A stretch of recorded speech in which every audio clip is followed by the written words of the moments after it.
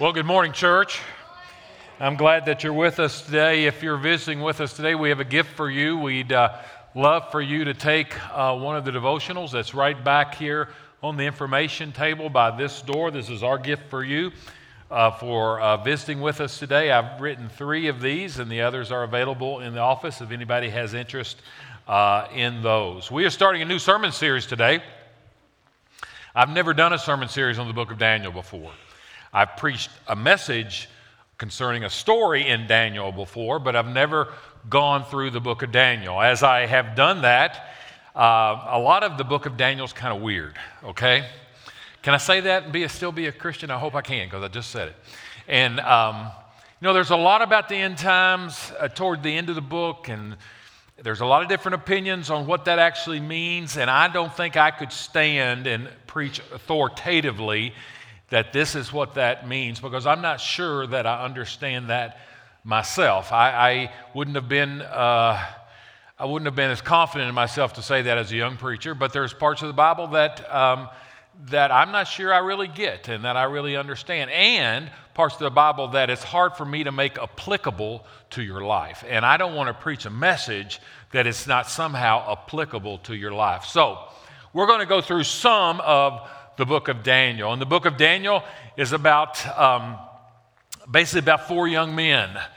It's a story about 4 young men who are taken off to another country and who are introduced to new customs and new values, and they have to live against the flow. And how God enables them to do that. How God enables 4 Hebrew boys. And basically, most scholars feel like they were teenagers or very young adults. And how God gave these 4 Hebrew boys the grace to be able to live against the flow. And I know that if you're a serious Christian today, that you have come to some time in your Christian life where you've realized that the values of the kingdom of God and the values of the world conflict. And if you are a serious Christian, that probably happens several times a week. It really does. That you realize that if you are serious about living your life according to the precepts of God that's written in His Word, if you're serious about that, that you cannot go with the flow, because the flow, the way of the world seems to be going contrary to what God's Word is saying. The old song said, "This world is not my home." And it's not. And that doesn't mean that we hate the world, and that doesn't mean that we don't enjoy some things about the world, absolutely. But the values of the world, what the world thinks is important, is not the same things that God's Word instructs us to believe that are important as well. And for us to live faithfully in the Christian life, it seems like many times that we're going against the flow. And I will say this: if you don't sense this against the flow type of thing that I'm talking about, if there's not some way that you don't feel that vibe, and you don't feel like in some ways, not every day, not 24 hours a day, it's not what I'm talking about, but sometimes in your week, you sense that you're going against the flow. There's some things about this world that you scratch your head and you just do not understand. It does not compute. If you don't feel that way, I would say lovingly as I can, I would question how close you're following Jesus. I really would. And the closer you walk with Jesus, it's been my experience. The closer I walk with Jesus, the more I try to be a person of this kingdom and not the kingdom of the world.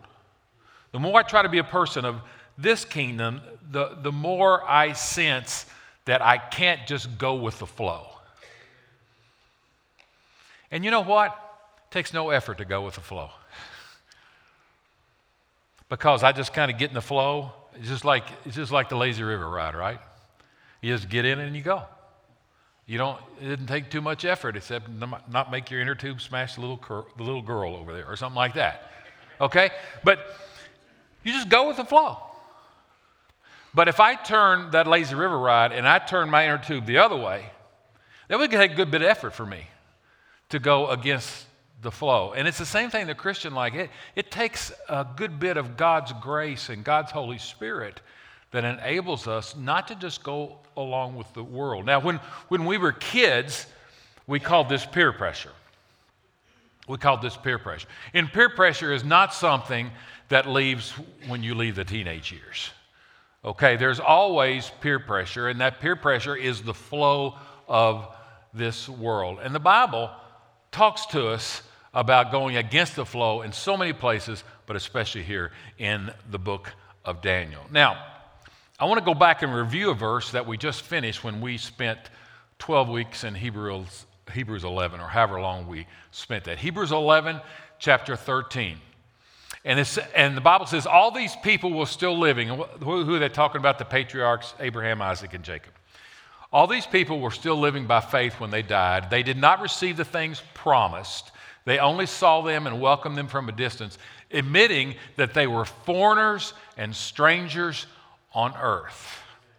Now, the Bible translates that little phrase, depending on your translation, several ways. Foreigners and strangers, temporary residents and exiles, aliens and strangers, sojourners. All those words mean the same thing, that we are foreigners. This world is foreign to us, and the foreign part of this world are the values of this world. Now, this is talking about Old Testament people, and this is just not an Old Testament thing, that Old Testament people were foreigners. Look what Peter writes in chapter 2, verse 11 of 1 Peter. Dear friends, I warn you as temporary residents and foreigners. I warn you as people that are aliens and strangers to this world. I warn you as people who are just passing through to keep away from worldly desires that wage war against your very souls. Our identity in Christ is a crucial topic that I've preached on a couple of times. It's extremely important that you see yourself as God sees you. Okay, a lot of people see themselves in some completely different way, but God calls us people who are forgiven. He sees ourselves as forgiven. He wants me to see myself as redeemed. He wants me to see myself as adopted. He wants me to see myself as chosen. He wants me to see myself as salt and light in the world, and so many other things that the Bible says is our identity. And when you see a list, when people are writing on the identity of Christians, they usually don't include temporary residents and foreigners, but it's written there several places in Scripture. Because that's kind of a negative thing. If you talk about that I'm chosen, that I'm salt and light, that I'm adopted, that's a positive thing. But this, one way we are to see ourselves is foreigners.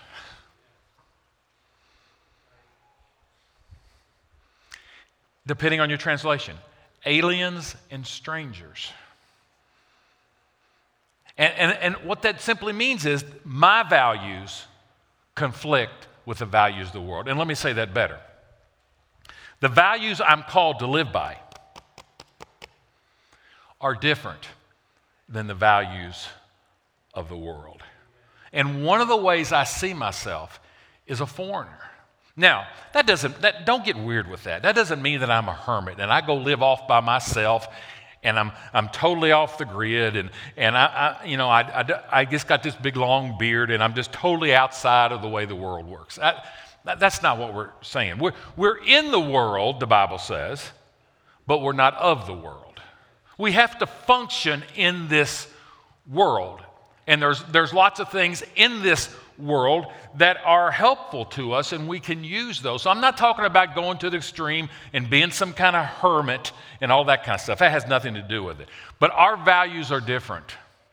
And because our values are different, and what we feel is important and what we value is different than what the world values, we feel like, and the Bible says, we're temporary residents, we're foreigners, we're aliens, we're strangers, we're sojourners, we're exiles, depending on your translation of how it translates that. Now,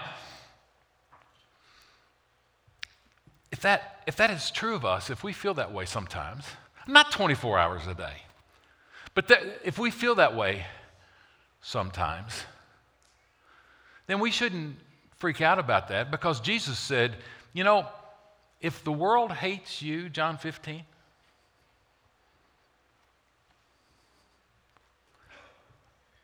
if the world hates you, he basically said, hey, don't get all freaked out about it. It hated me first. And think about that. Jesus was, I assume, Jesus was the most forgiving, the kindest, the most gentle, the most correct, continued to say whatever you want to say person who ever walked the face of this earth, and they killed him. This world was no friend of Jesus, and if we live our life according to precepts of this word, and as we follow Jesus, it's no surprise to us that this world may not be a friend of ours as well. Isaiah 53 something, I can't remember the verse. It's speaking about Jesus. It says he was despised and hated among men. Now, again, let me say it again. We don't live our lives with the intent, I'm going to do what I can do so I can be hated and despised among men. That's not what we're saying in any way, shape, or form. But as we live our lives, as we're members of the kingdom, we will no doubt from time to time come into conflict with the kingdom of this world, and we will be going against the flow. And how is it that we do that? And that's what we're going to talk about in this sermon series. Paul writes in 1 Timothy, Paul writes to Timothy and says, Timothy, there's going to be a time coming that people are not going to put up with sound doctrine. Instead, to suit their own desires, they will gather around them a great number of teachers to say what their itching ears want to hear. So Paul saw a time coming, and I think we'd have to admit, I'm not trying to be doom and gloom, and I'm not trying to be a naysayer, but I think we'd have to admit in 2023, we are seeing things that we never ever dreamed that we would see. I'm not trying to be a negative preacher. I'm not. I'm just trying to be honest. Now, I'm sure all generations have said that to some degree. I'm sure all generations have said that. Okay?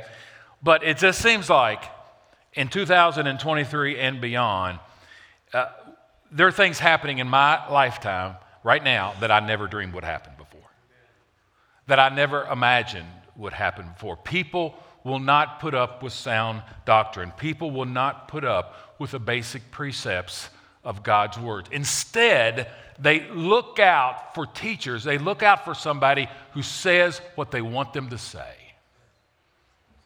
who will scratch their itching ears instead of putting up with sound doctrine. Because if we put up with sound doctrine, let's be honest, it doesn't say what we want it to say all the time. It convicts us, doesn't it? If you're a serious Christian, you have read God's word or heard God's word preached, and there have been times where you went, ooh, that kind of hurt. I hear you talking to me, God.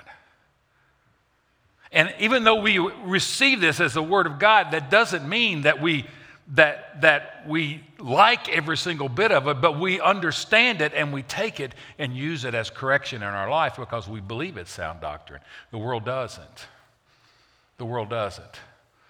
Jesus says there's two ways. He said this in Matthew 7 toward the end of the Sermon on the Mount. Jesus said, you people that are followers of me, you go through the narrow gate. Now, you people that go through the narrow gate, you're going to look over here, and you're going to see a broad gate. You're going to see a broad way, and you're going to see every Tom, Dick, and Harry on it. This way is going to be crowded. And what this way will tell you is, come on, everybody's on it.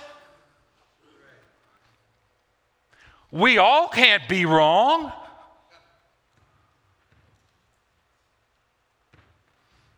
And Jesus said, that way, the flow,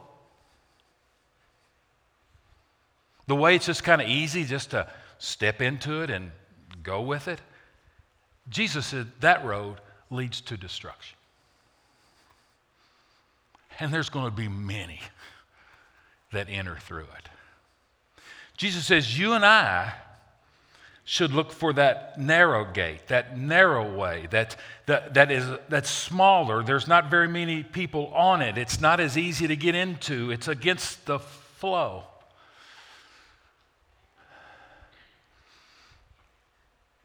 I hope you know what I'm talking about.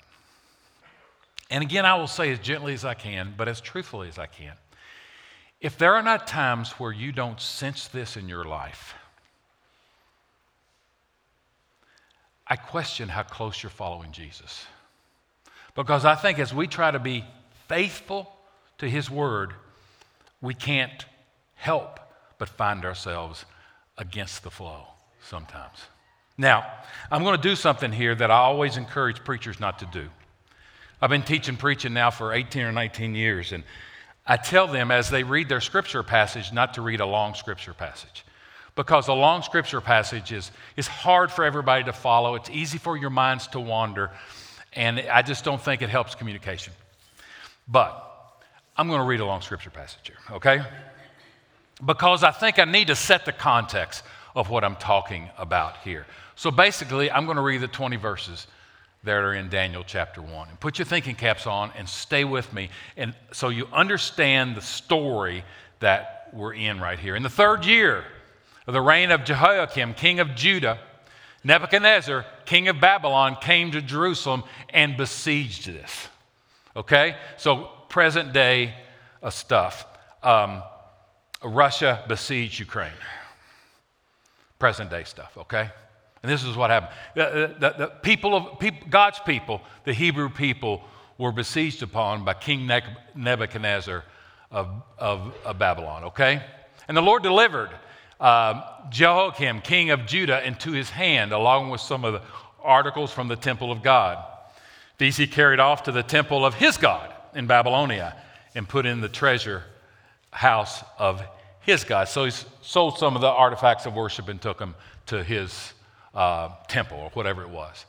Then the king ordered Ashpenaz, chief of his court officials, to bring into the king's service some of the Israelites from the royal family and the nobility. And basically he said, bring me the best of who you captured. Bring me the best of the POWs.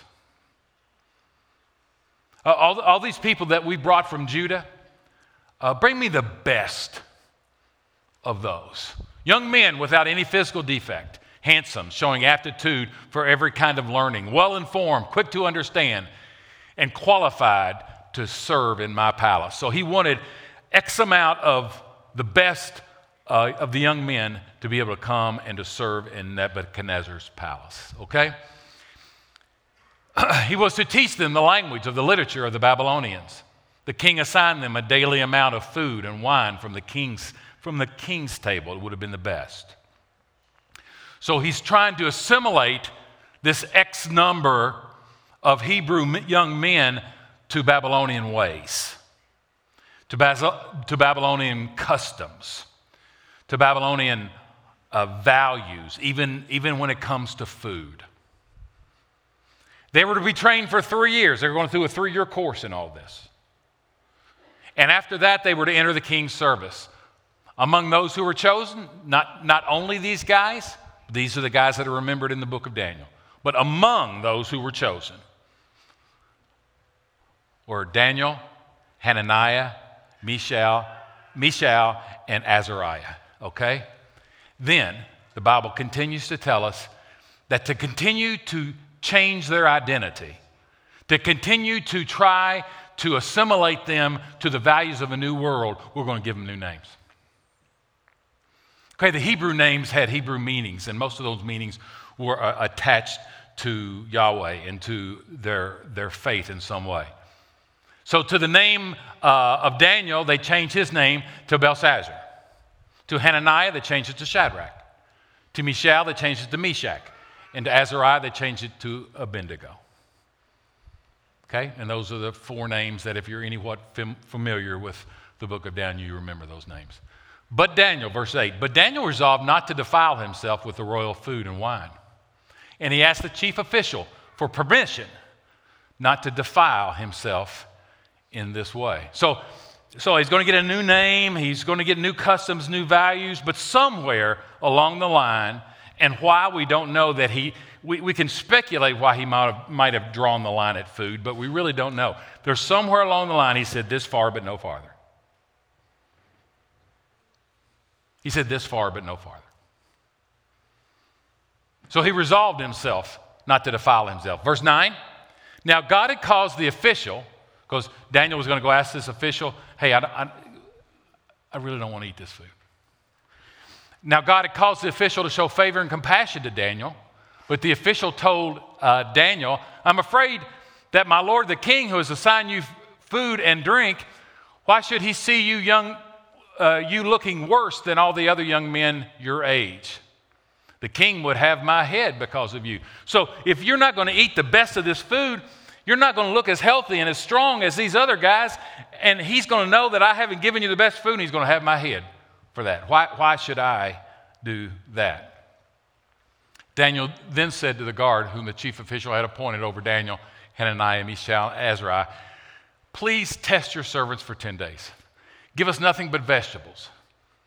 Now, don't use this as a proof text that Christians should be vegetarians, okay? I enjoy a good quarter pounder, okay? Amen. People who never said amen in their life just said amen over here, okay? It just happened to be vegetables, okay? Give us nothing but vegetables to eat and water to drink. Then compare our appearance with that of the young men who eat the royal food, and treat your servants in accordance with what you see. So at the end of 10 days, if we don't look as good as these other guys do, you do what you want to do then. But give us 10 days and let's test this out. 14. So he agreed to this and tested them for 10 days. At the end of the 10 days, they looked healthier and better nourished than any of the young men who ate the royal food. So the God took away their choice food and the wine they were to drink and gave them vegetables instead. To these 4 young men, God gave knowledge and understanding and all kinds of literature and learning. And Daniel could understand visions and dreams of all kinds. At the end of the time set by the king to bring them into his service, the chief official presented them to Nebuchadnezzar. The king talked to them, and he found none equal to Daniel, Hananiah, Mishael, and Azariah. So they entered the king's service. In every manner of wisdom and understanding about which the king questioned them, he found them 10 times better than all the magicians and enchanters in the whole kingdom. So there's chapter 1. And when pastors do sermon series on the book of Daniel, many times, there was even a song, I think a children's song used to be, Dare to be a Daniel. And so they're talking about Daniel and be like Daniel and all that kind of stuff. I've never seen this story this way. Daniel obviously makes good choices, but in chapter 1, we see God behind the scenes moving and working in Daniel's life to give him the ability to be the person that he's called to be and to be able to go against the flow. So go back to Daniel 1, verse 2. Let me give you a hard truth. Verse 2 said, and the Lord gave Jehoiakim, king of Judah, into his hand, into Nebuchadnezzar's hand. It doesn't say that Nebuchadnezzar had such a strong army that he just overpowered the Hebrews. It doesn't say that. It says the Lord gave.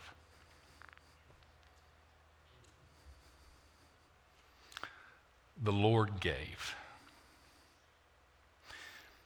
Does your theology permit a good and loving God that will allow his people to go off into a far country and have to live against the flow? It plainly says, the Lord gave, or depending on your translation, the Lord delivered. It doesn't say that Nebuchadnezzar's army was so powerful and Nebuchadnezzar was such a great leader. It says the Lord gave. Through this story, we see that God is leading and he's guiding his people, even into exile. That even in a foreign country, even in a land where customs are not godly customs, we see God leading and guiding his people, even to exile. God is in control, even though his people have been taken into exile into another country. Does your God, do your theology allow your God to discipline his people?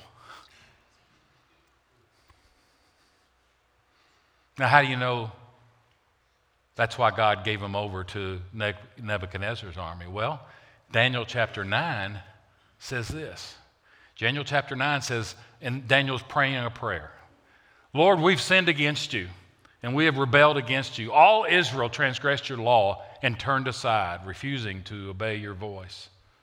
The curse and the oath that are written in the law of Moses have poured out upon us because we have sinned against you. Does your theology, does my theology allow a loving God to give a people over in discipline?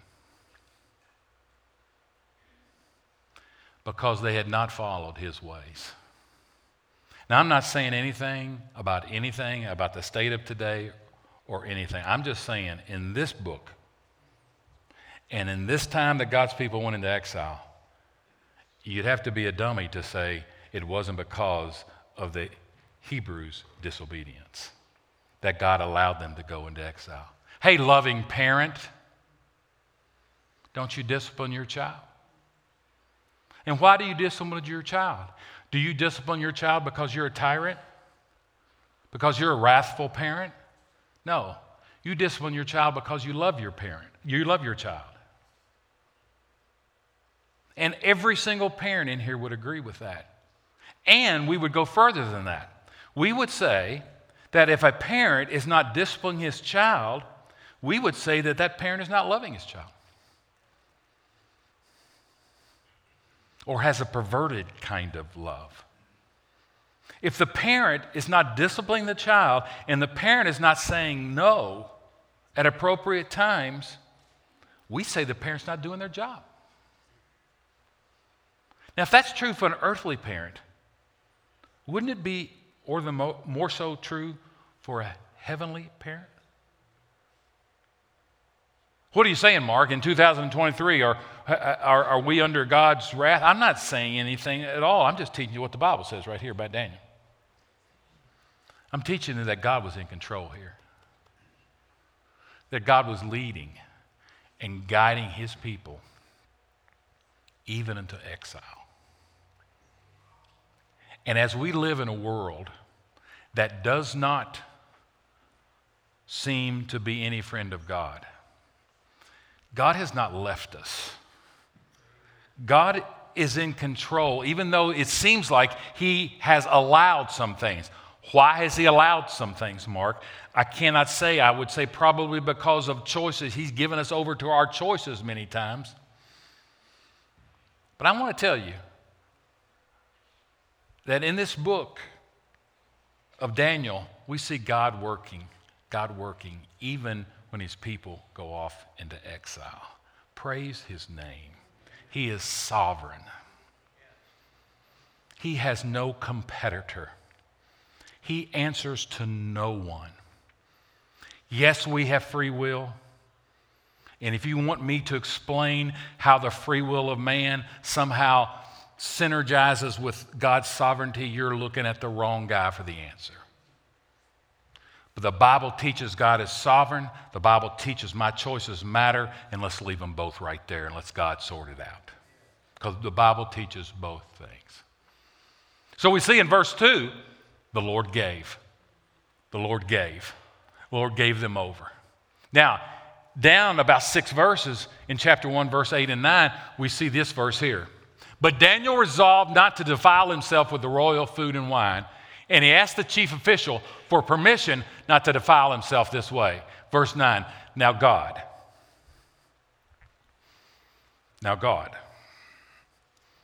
This is not about Daniel.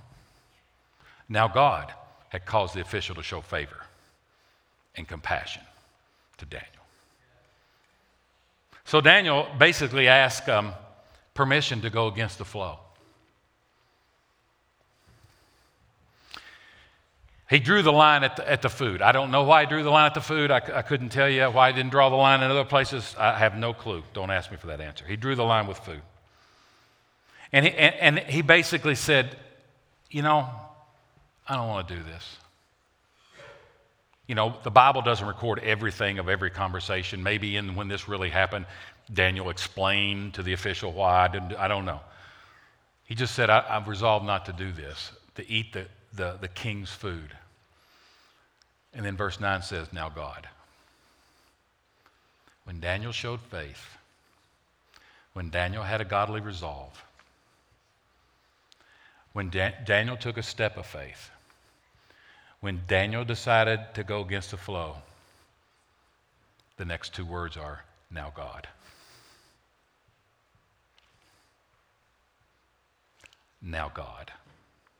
Now, how in the world can, I don't know how it played out, but the other Hebrews there, whether it was Shadrach, Meshach, and Abednego, or the other ones that were taken, could have said, oh, you've got to do this, he'll kill you. I mean, you can't do that. And I just wonder what Daniel thought. I just wonder. It doesn't say it in the text, but I wonder if Daniel prayed. There's great evidence in the rest part of the book that Daniel was a man of prayer. And I just wonder if he prayed and said, God, would you grant me favor?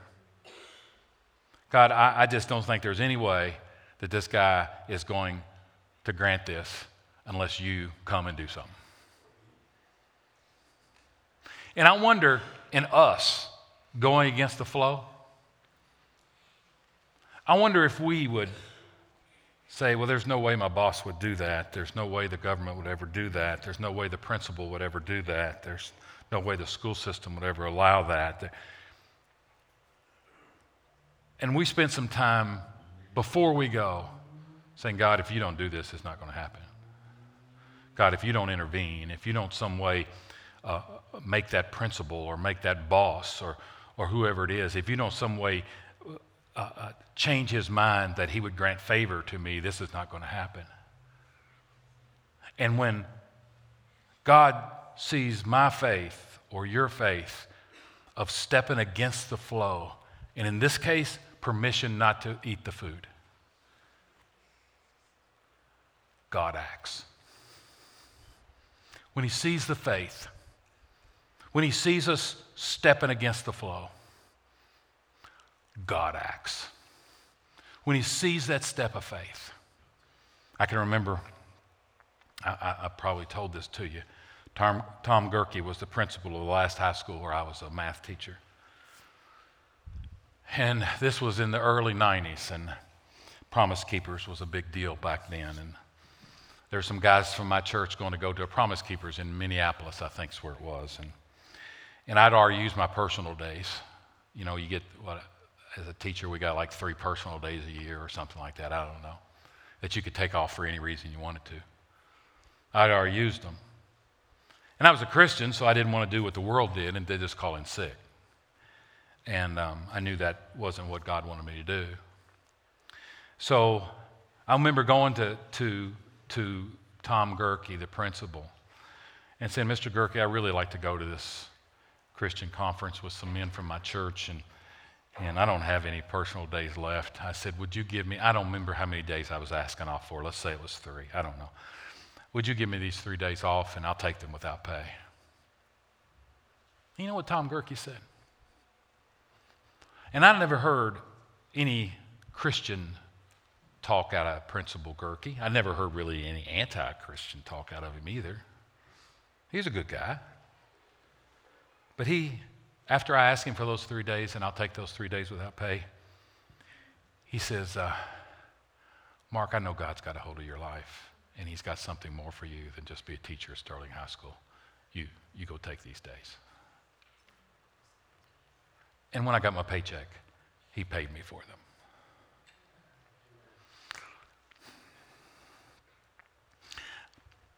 I just see, I'm paid to preach you this word.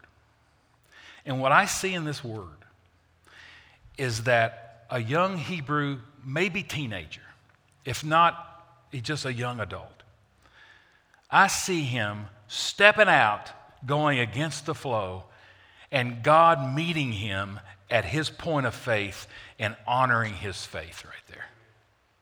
The text clearly says, text doesn't say, now the official was a pretty good guy and he liked Daniel, and so he let him do it. No, the text clearly says, now God showed favor, made the official show favor and compassion. Granted favor and compassion in the official's eyes to Daniel. I'm challenging all of us as we live our lives against the flow, and as we go against the flow and resolve not to eat the king's food, and obviously whatever situation that is for you all, and I don't know what it is, and I have no situations in mind. I'm just telling you, as you step out in faith and go against the flow, God meets you there. God meets you there.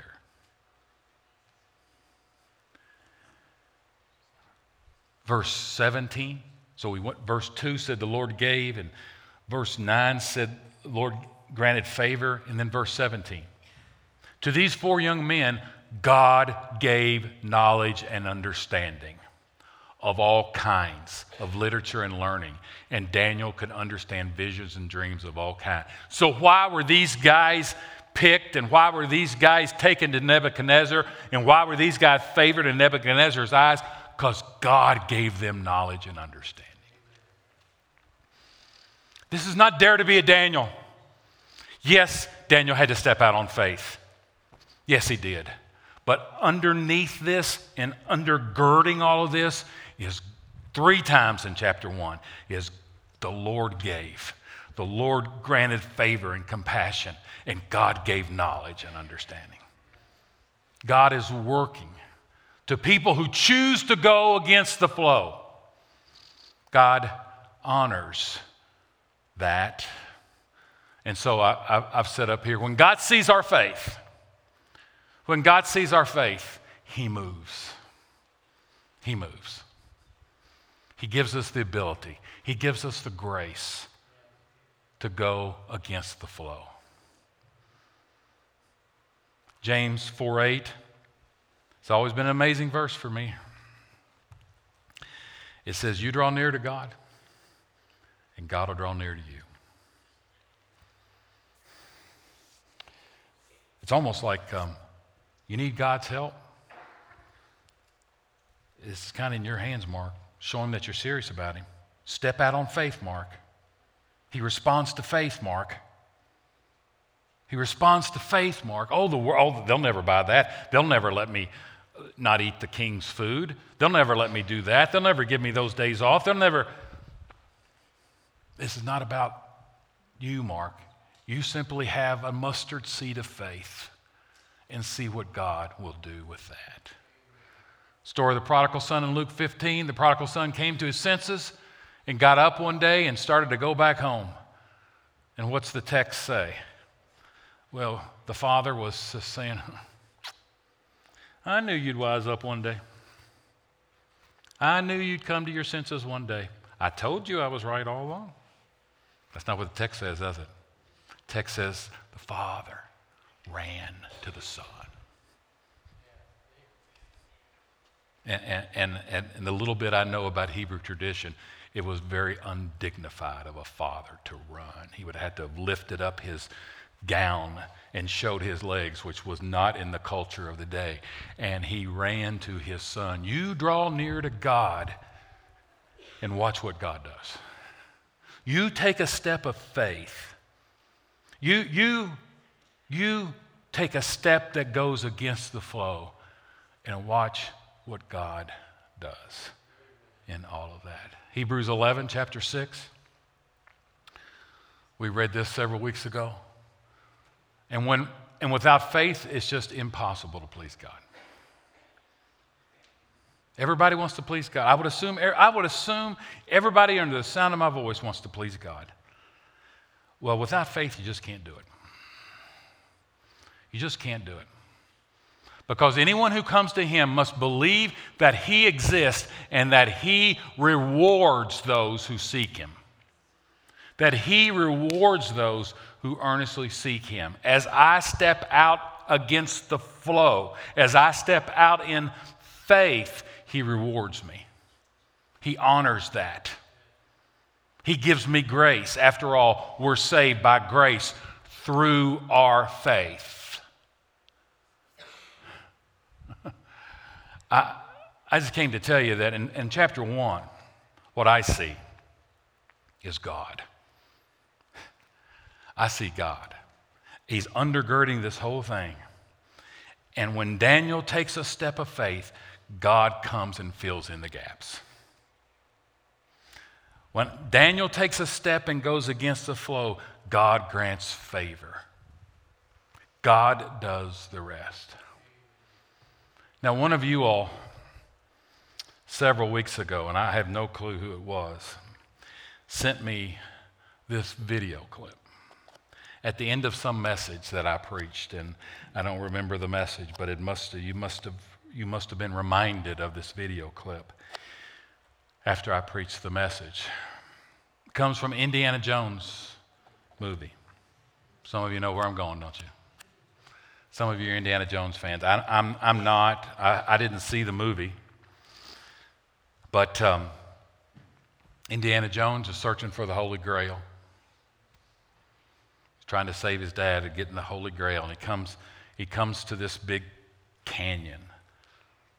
It's like I'm standing at the edge of this, and I need to go to those two doors back there, but between all of you all are just nothing but a big canyon, and I drop down hundreds of feet. And he's got to get there. He's got to get there to be able to get the Holy Grail and save his dad. Let's show this video, short video.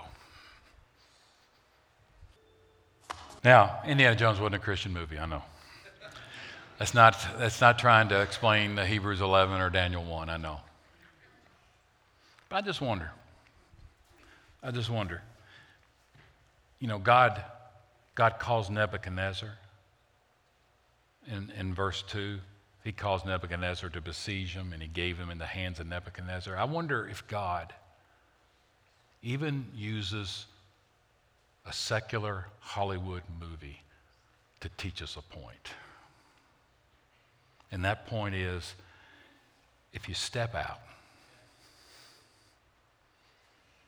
and it's not easy to step out. It's against our brains, because we want to live by sight, don't we?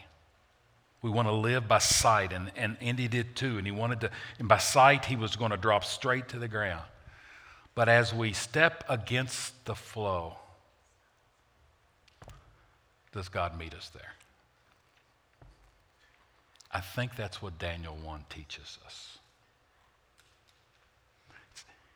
It's not about dare to be a Daniel. Indiana Jones was scared to death. Scared to death. But as I've said many times, do it afraid. And God met him with his little mustard seed of faith. And I just believe with all my heart, he'll meet you and he'll meet me as we live against the flow. And I've got nothing in mind. I've got no situation in mind. No one's come to me and talked to me about high school situations or your work situations. I just know that as we live according to this book, we will have to live against the flow from time to time. And when we do that, know as we show faith, God will meet us there with grace and with compassion and favor, enable us to do what we need to do, even change the minds of officials so they will grant us favor and give us 3 days off with pay. Our servers are coming to the table. The Christian life is upside down. Going against the flow does not seem right side up. But the Christian life is upside down. It does not seem right side up to step out You saw, what's the guy's name that plays Indiana Jones? Harrison Ford. You saw Harrison Ford being a good actor and showing how scared he was. And if we can gather a mustard seed of faith and step out against the flow, God will meet us there. And as we live the Christian life, which seems upside down to us, blessed are the meek seems upside down to what the world teaches or what we learn in school. But as we live that way, God honors us. And how upside down was it that God used a cross to bring life? How upside down is it that God would use the death of one that was thought to be the Messiah, the death of him, on a public execution of him, to bring life for all the people there and for us as well? Step out, even though it doesn't seem the natural thing to do. Father, I guess a lot of preachers could come at Daniel 1 and come a lot of different ways, and this is the way that I chose to come with it, and it's what I saw when I read it, and I just pray that you would help us all. You'd help us all in our own way, in our own time, and work out where we draw the line. Just like Daniel said, he resolved not to eat the king's food. And I don't know where that line is for these people, and I guess I know where it would be for me, but everybody's got to find that line. And when that line is there, we have to act in faith and to go against the flow. Help us to know that if we are feeling awkward, out of place, out of step, against the flow, that might be the exact right way for us to feel at that time as we walk close to you. In Jesus' name, amen.